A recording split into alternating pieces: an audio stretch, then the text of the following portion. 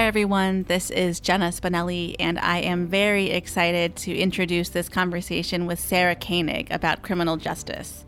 Sarah and her team from the Serial podcast spent a year inside Cleveland's criminal justice system for season 3 of the show. She visited Penn State and talked with Democracy Works host Michael Berkman about judges, prosecutors, prison sentences, and much more.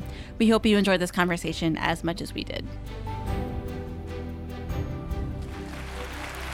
Sarah, thank you for joining us on Democracy Works. I am delighted. And congratulations on such a successful season of Serial. It was a fascinating look at a critical part of our democracy, how we administer justice.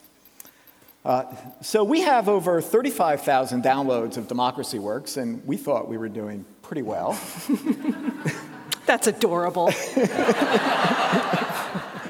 So you have somewhere north of 50 million listeners of season 3 alone. That is just amazing. And you have real fans. Well, no? I mean, I don't know what the downloads are. Those aren't listeners.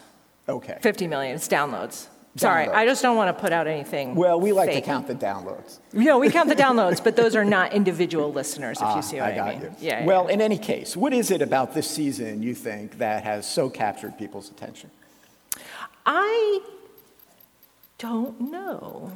I mean, I was worried no one was going to listen. I mean, not no one, you know what I mean? Like, I know Serial has an audience that a certain group is going to come along, I think, no matter what, I hope. But I did worry, because it was such a different kind of project, and it wasn't one story, and it wasn't one particular sort of hunt for a thing, that people would not be into. And it's hard, it's difficult material. It's depressing, some of it. It's so, and it's hard to know what to do with it once you know it. It sits on you, and you're kind of like, well, so now what? So it's hard. It wasn't an easy thing. So I was really thrilled so many people listened. I think we actually broke a record for us in our first 2 episodes, like the number of downloads we had. So I was shocked, actually. I don't know. I mean, I think it's because we're geniuses and we're really good at telling stories. So there's that. No, I think we tried to do what we know how to do, right? Which is to make it narrative as we could, and to introduce difficult concepts kind of slowly and not overload you with information. And I also think it's a topic. It's very. We're all here, right? Yeah. So people are. It's become a topic that people are talking about and caring about in the last however many years, and that's personally a thrill to me. Yeah. But I think that helped. Like the timing of it helped. Well, so the first season told the story of one case, right, of a non-Saeed, and so his case, of course, is very rare for a criminal case. Right. It went to trial. He had a well-paid attorney. He himself didn't have a criminal record. The trial lasted for weeks, and on and on. So I have a 2-part question. You could take both parts, 1 part, however you want to do it. But what did you learn from that case and season that informed this 3rd season? And what were you hoping to do with this 3rd season that you could not do with the 1st season? Or the 2nd season, which was also one case. So the thing that I think we all found interesting about the Adnan Syed case was that after I did a ton of reporting on it, I was like, something's not right here. Something is wrong with this case. And I don't think the crime happened the way that the state said that it did.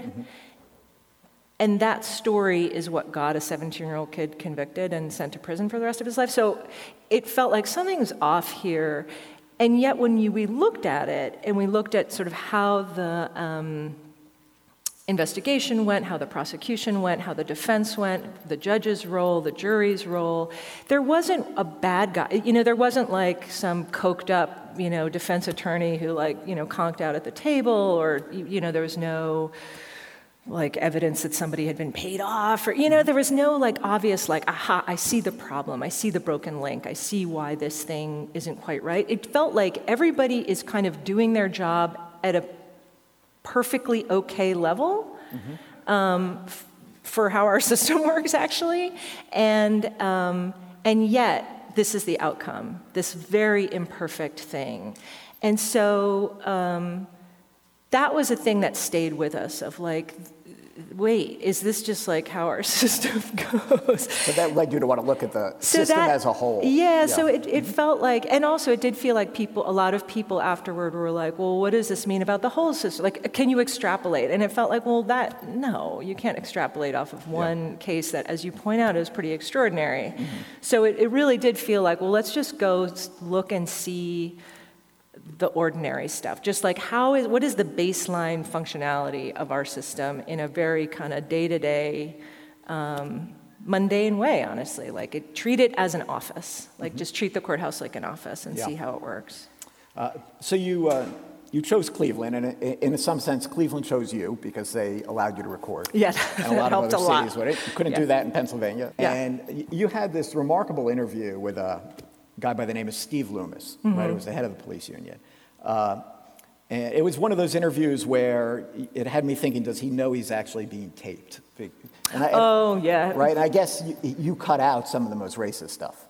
From what I've read, there were parts of what he said that you didn't even put into the... Am I incorrect on that? You're not incorrect on that. So I guess... So maybe fill us in on Officer Loomis for people that don't really know exactly what it is I'm talking about. And I'm curious just what you made of all this. I mean, he was elected, wasn't he, by the other police officers? Yeah, I mean, and then he got unelected. Like when we talked to him, he was on his way up. Did he then get unelected? Oh, not because of us. Okay. He was already unelected. Yeah. No, I mean, he was like in his last few months in office at that point. He's a little more bombastic and performy, I think, than other police union presidents. So he was trying to demonstrate just how racist he could be. To impress you? No, I mean,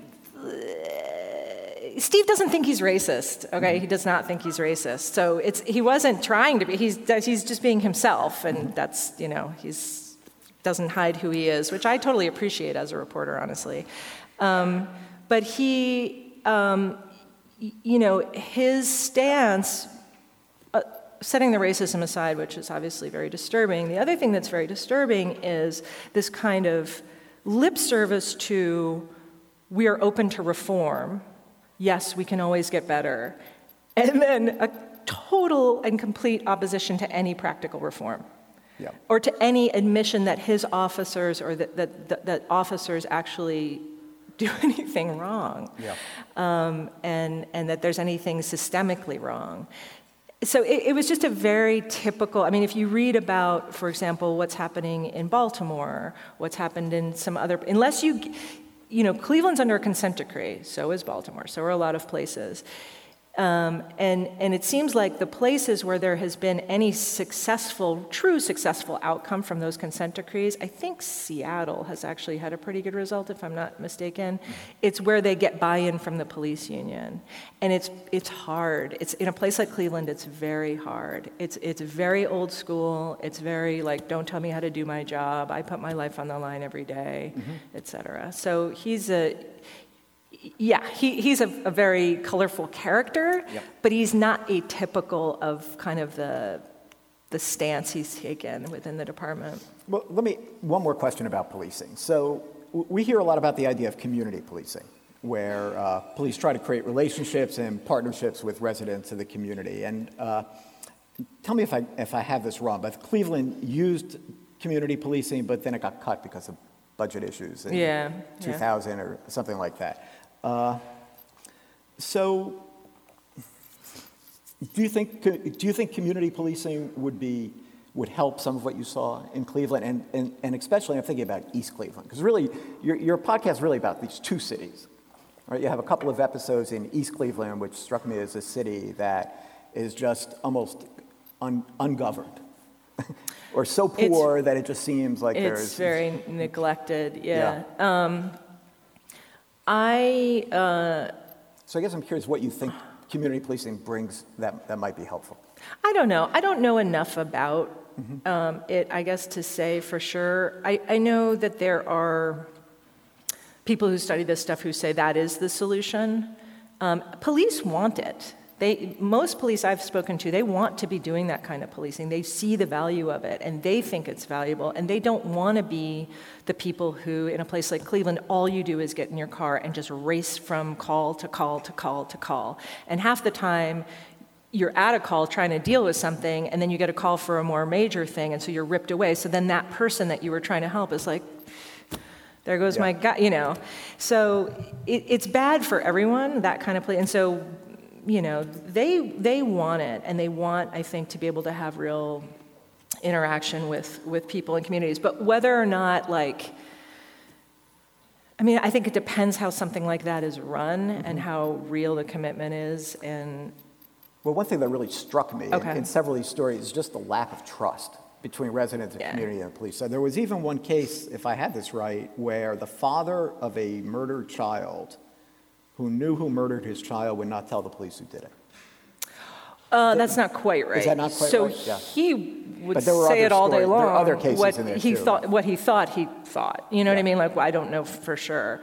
But he said, like, look, the street knows. There's all these people who know. I see this guy all the time. Like, it's clear to me that he was the shooter. And yeah, there's no, you know, he knew that his neighbors were not going to go to the cops. And he found it very frustrating, obviously, and very upsetting, but he also completely understood it, that it's not a safe thing to do. It's not, ultimately the good that will come will probably not outweigh the bad, and the government is not for us. It is not here to serve us or protect us. And that attitude, when I first went to Cleveland, I couldn't really understand it, I think, as a like white person of privilege who lives in like, you know, a place where there's not a lot of crime. I was sort of like, really? You would never talk? Like, why not? Like, why wouldn't you? You know, and then by the end of the reporting, I have to say, I was really like, oh, yeah, don't call the cops. Well, the story in the last two episodes, right, about the, I don't remember his name. Joshua, who was in the juvenile system and had helped the police. Yes. And it was awful for him. He was sort of tortured for 2.5 years. Yeah. I mean, it was just remarkable to me. By the end, he was better off in the adult correction system, just because of how unsafe it had become for him in the juvenile system. That's right. Yeah. That's right. Yeah. So yeah, and I know you and I had talked a little bit about this before the other day when we talked, but like that issue of cooperating with law enforcement, you know, AKA snitching, was in some way like the arc of the whole series for us, of just kind of the way that cooperation or lack of cooperation, we were hearing pieces of it in each story, and we're trying to sort of build a bridge that you understand by the time you get to Joshua, like, oh, this is going to be a really bad decision for you to cooperate. And indeed, it turns out to be one. It was a powerful way to end. Yeah. So let's talk about judges a little bit. You give rich profiles of some different judges, some of whom exhibit behavior that many people probably thought occurred on TV shows, but not really, like, right? Lecturing defendants about whether or not they should have children and berating them, and in some cases perceptively recognizing when they were being played or lied to. Judge Gall. Judge Gall. Yeah. He's really typical of that courthouse in Cleveland. He's an Irish guy. Right, His dad had been in county politics. He was getting near retirement age, so he was like mid-60s. He'd been on the bench a long time. And in Cleveland, in Ohio, you know, county judges have an extraordinary amount of discretion and latitude. And they really do. I mean, it's sort of like a cliche of the courthouse, but like they really do treat it as their own little kingdom.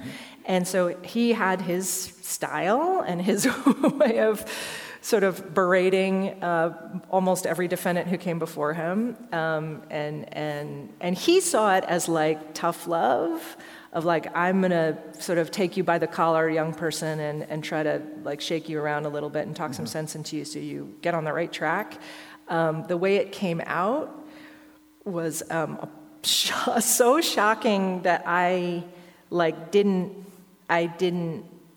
know where to, I couldn't believe it. I was like, this is radio gold, but also just I didn't know this was possible. And why is nobody saying anything? Am I the only one that's hearing, and the fact is again, it's an office, right? It's yeah, one of my bosses is a real dick, and so, it's just everybody knew that was his rep. You steeled yourself before you went in the room. You knew what triggered him. He's. Yeah, you said the defense attorneys really prepared their clients on that. Yeah, they right? prepare Just them. Sit there and take it. Yeah, take it. Or sometimes, in one of the early scene, I think in that episode, he's literally holding his client.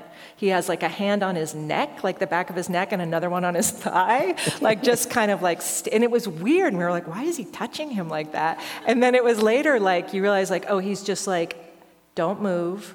It's going to be over soon. Just don't say anything. And so, and another typical thing of Judge Gall was he's Democrat. Even though in his heart he is a raging conservative Republican, I do believe. But that's how you get elected in Cuyahoga County. And so, there's a lot of this, nobody pays attention to judicial races. So you see the Democratic name, it's an Irish name, you're it's vaguely familiar because there's 10,000 people named Gall in the county, and you're yeah, that guy, I'm sure he's fine. And so that's how these people get they stay on the bench forever. So a lot of what he did, he berated people, but he was really trafficking in racial stereotypes. Yeah. Right? A lot of what he was saying. Yeah. And so I'm curious whether you saw this in his decisions, too. So we had this conference this afternoon that Jenna was talking about, and it's really, remarkable how much race just sort of drives through the criminal justice system on so many areas, and from policing to sentencing to just all kinds of things. And I'm wondering, with this judge in particular, so he's using these racial stereotypes. I got the feeling they made you uncomfortable. The defendants just have to sit there and take it. But then does he treat everybody equally when it comes to actually making decisions? Did you detect the difference?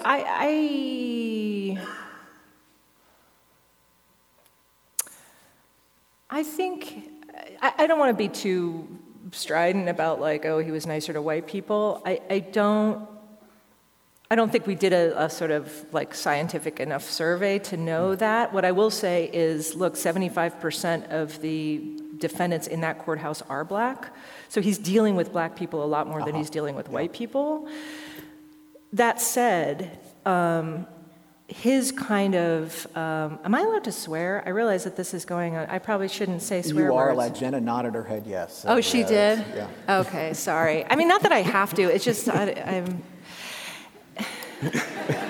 Sorry. Go ahead. Anyway, he has he sort of typifies the piece of shit ethos of, if you've come before me and you have a record, you're a piece of shit. And I'm not sending you away for 14 years or 16 years or 12 years on a bullshit mugging.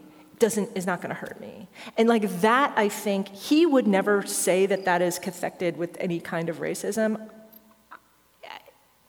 Right. If I were a neurologist and I could get inside his brain and detect where's your the part that's lighting up, I would be Yeah. But I don't know. I don't know. I'm guessing. But you had a great phrase in there where you said, it never hurts to be white, it never helps to be black. Yeah. I didn't make that up, but that's a defense attorney who worked there for a very long time. Yeah. When I asked him about it, he was like, that is really the shameful truth of this building. Yep. So this judge in particular also made extensive use of probation. One reason these defense attorneys were telling their clients to shut up is that they probably were going to end up with probation, or there was a good chance that they could end up with probation. I don't want to overstate it, but there was a good chance. So he often put defendants under supervision for years in lieu of jail time. But you also point out that probation's no picnic. Yeah.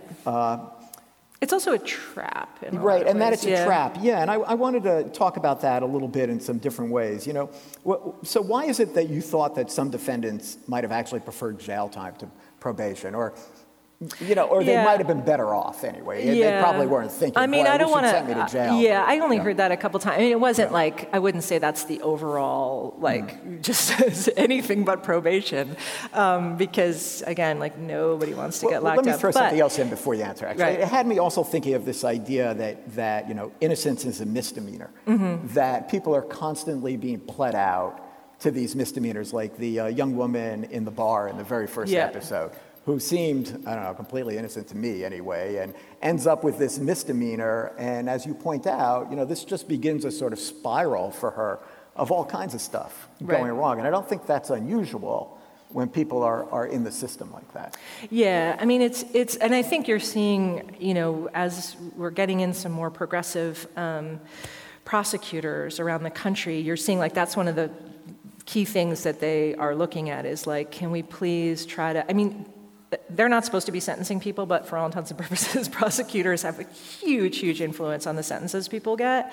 And also they can sort of reverse engineer it by determining which charges, right? So one of the things you'll see is them saying, please, let's look at probation and try to narrow it down, because probation violations are just, I mean, half the docket, you feel like, when you're in there, when I was watching, would be a probation violation. And they were, I mean, some of them, I guess, are real. If you go, carjack someone while you're on probation, agreed. That's probably violating your probation. I don't think that's okay. But, staying out after curfew, or I had to go out of state because of somebody's funeral, or I smoked some weed 3 weeks ago, sue me, and then they're having to come back through the thing, and if you piss off the judge, then he can put you back in, and especially someone like Judge Gall, who has a temper, you can end up incarcerated. And so, part of the hugely frustrating thing we saw in Ohio, but I think this is, again, true in lots of parts of the country, there's no data. We don't keep data on this stuff. Nobody is tracking outcomes, say, for when is probation in our jurisdiction, when is it proving effective, when are people starting to slide off, and violate more and more. What is a rational amount of probation for a person? What is actually useful? And so, you would just see these kind of 3 years probation, 5 years probation, and that's basically why don't you just handcuff me to your bench now for the next 5 years? That's kind of how it works. Yeah, and then so that constant requirement to have to be there or be at the court, that leads to other problems. And you had that neat section, I thought, on losing your driver's license. Yes. So once you lose your driver's license, then you've lost your child care, or perhaps you've lost your job, and it's just a spiral that...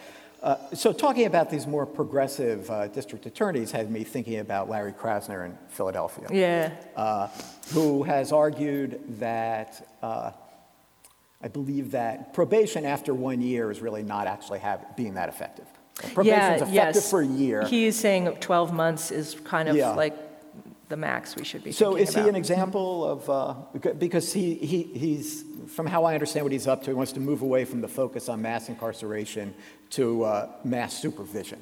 We've got all these people that are constantly under supervision. So is that the sort of progressive kind of DA that he's amazing. I don't know if you guys have followed what he's doing. He's really extraordinary. I read he wrote a memo soon after he was elected. I think it was a couple months in, and it got leaked maybe about a year ago. And I read it, and I was I started reading it, and then my jaw was just dropping open. I couldn't believe it. And the stuff that he's doing, it's all super, I mean, that's the other thing that's so upsetting. It's the thing that is seen as radical, that what he's doing, to me just seems right. Why isn't this the norm? But it's so not the norm. So the things that he's doing are yes, there's the probation thing. He's told his prosecutors, any amount of marijuana, we are not charging it. Literally any amount of marijuana, we are not charging it. Certain thefts, he's under $500. I think it's a ticket rather than a misdemeanor. For prostitution charges, we're not going to charge them, and then it's if you have a few of them, we're going to divert. Just divert. There's also just divert to any kind of pretrial services we can do, or alternate courts or whatever. when we offer pleas, we're going to offer the lowest, the minimum in the range or whatever. Like, that never happens. It's not a thing. Yeah, because you talked about this a little bit in Cleveland. People can never get out from under these fees.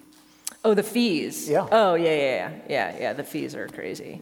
But but I'm saying, when they're offering plea agreements, they're saying they should be the minimum. Often there's a range, right? So it'll be like, I don't know, for some low-level felony, it'll be like, 18 months to 5 years, that's the range, or 3 years. He's saying you can offer below the minimum or the minimum, and if you want to go above that, you need a supervisor's okay from the office.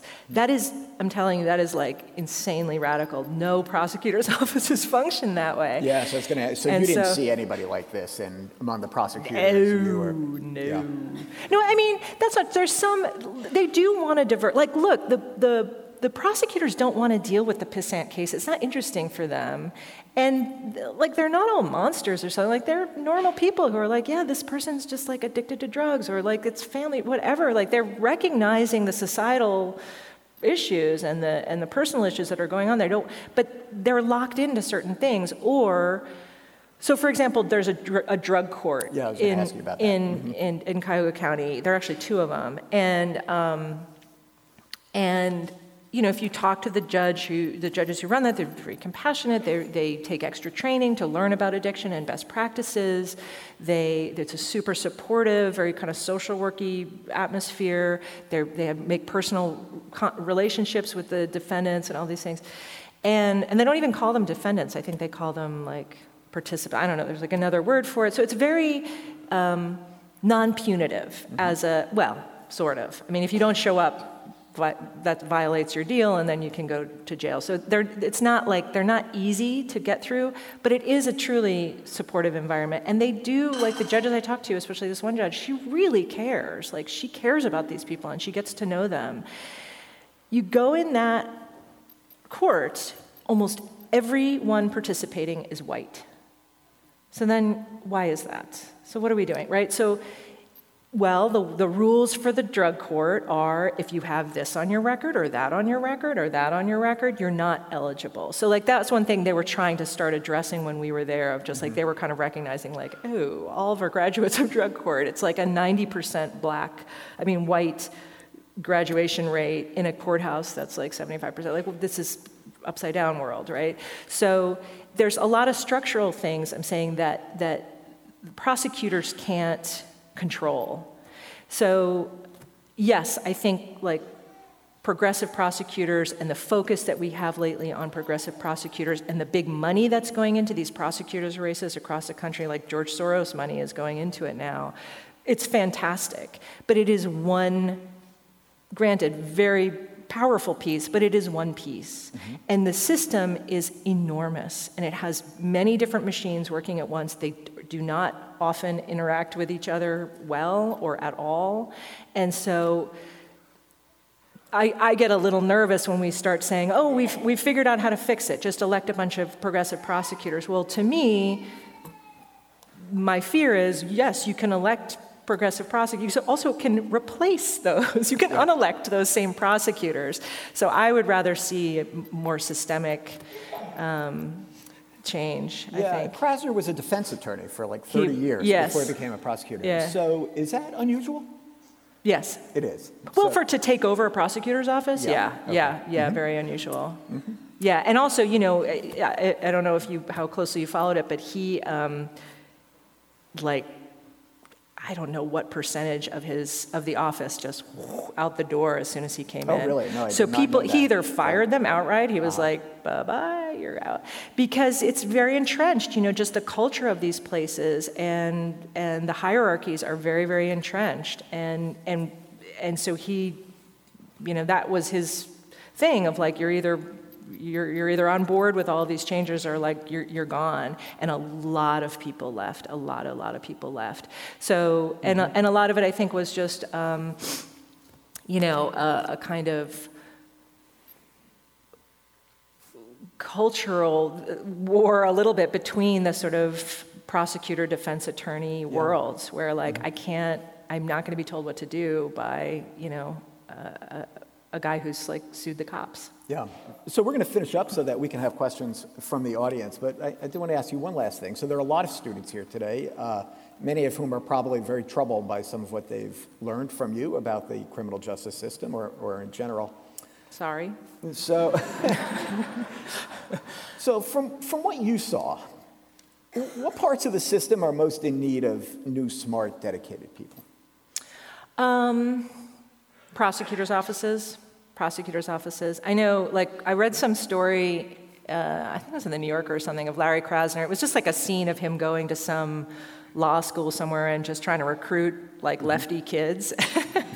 I thought it was very nice to be prosecutors, which is like the last thing these kids thought they wanted to do. And he was trying to say, like, be part of the revolution. And that's great. And so I think, the prosecutors' offices need it. Prisons. I mean, nobody wants to go work in prison. But I have to say, like, the thing that still hurts my heart from Cleveland is the Ohio Department of Youth Services, which was what runs the juvenile facilities in Cleveland. It was really, really, really upsetting, the kind of dead to the world, like, I don't hear you.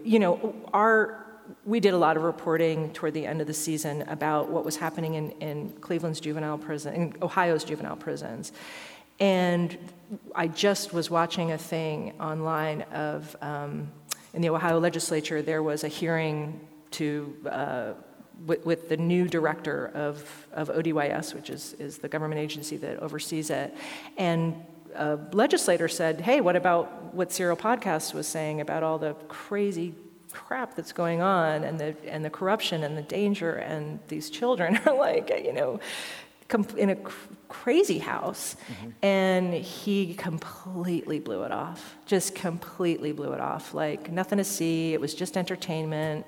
We're on it. We know what's going on. They didn't use the statistics we gave them. And it's that kind of thing where, like, if you're not even going to admit there's a problem. Anyway, I'm getting off track. Mm-hmm. But I would say, like, those kinds of agencies that I know are so unsexy and so, it just feels like, why would I want to go be a government bureaucrat and, like, a thankless job? Well, I'm in political science, so we think people want to go become bureaucrats. But I feel like if you're asking where you can make a difference, boy, wouldn't it be fantastic to have the smartest, most compassionate, most energetic brains be working on juvenile crime.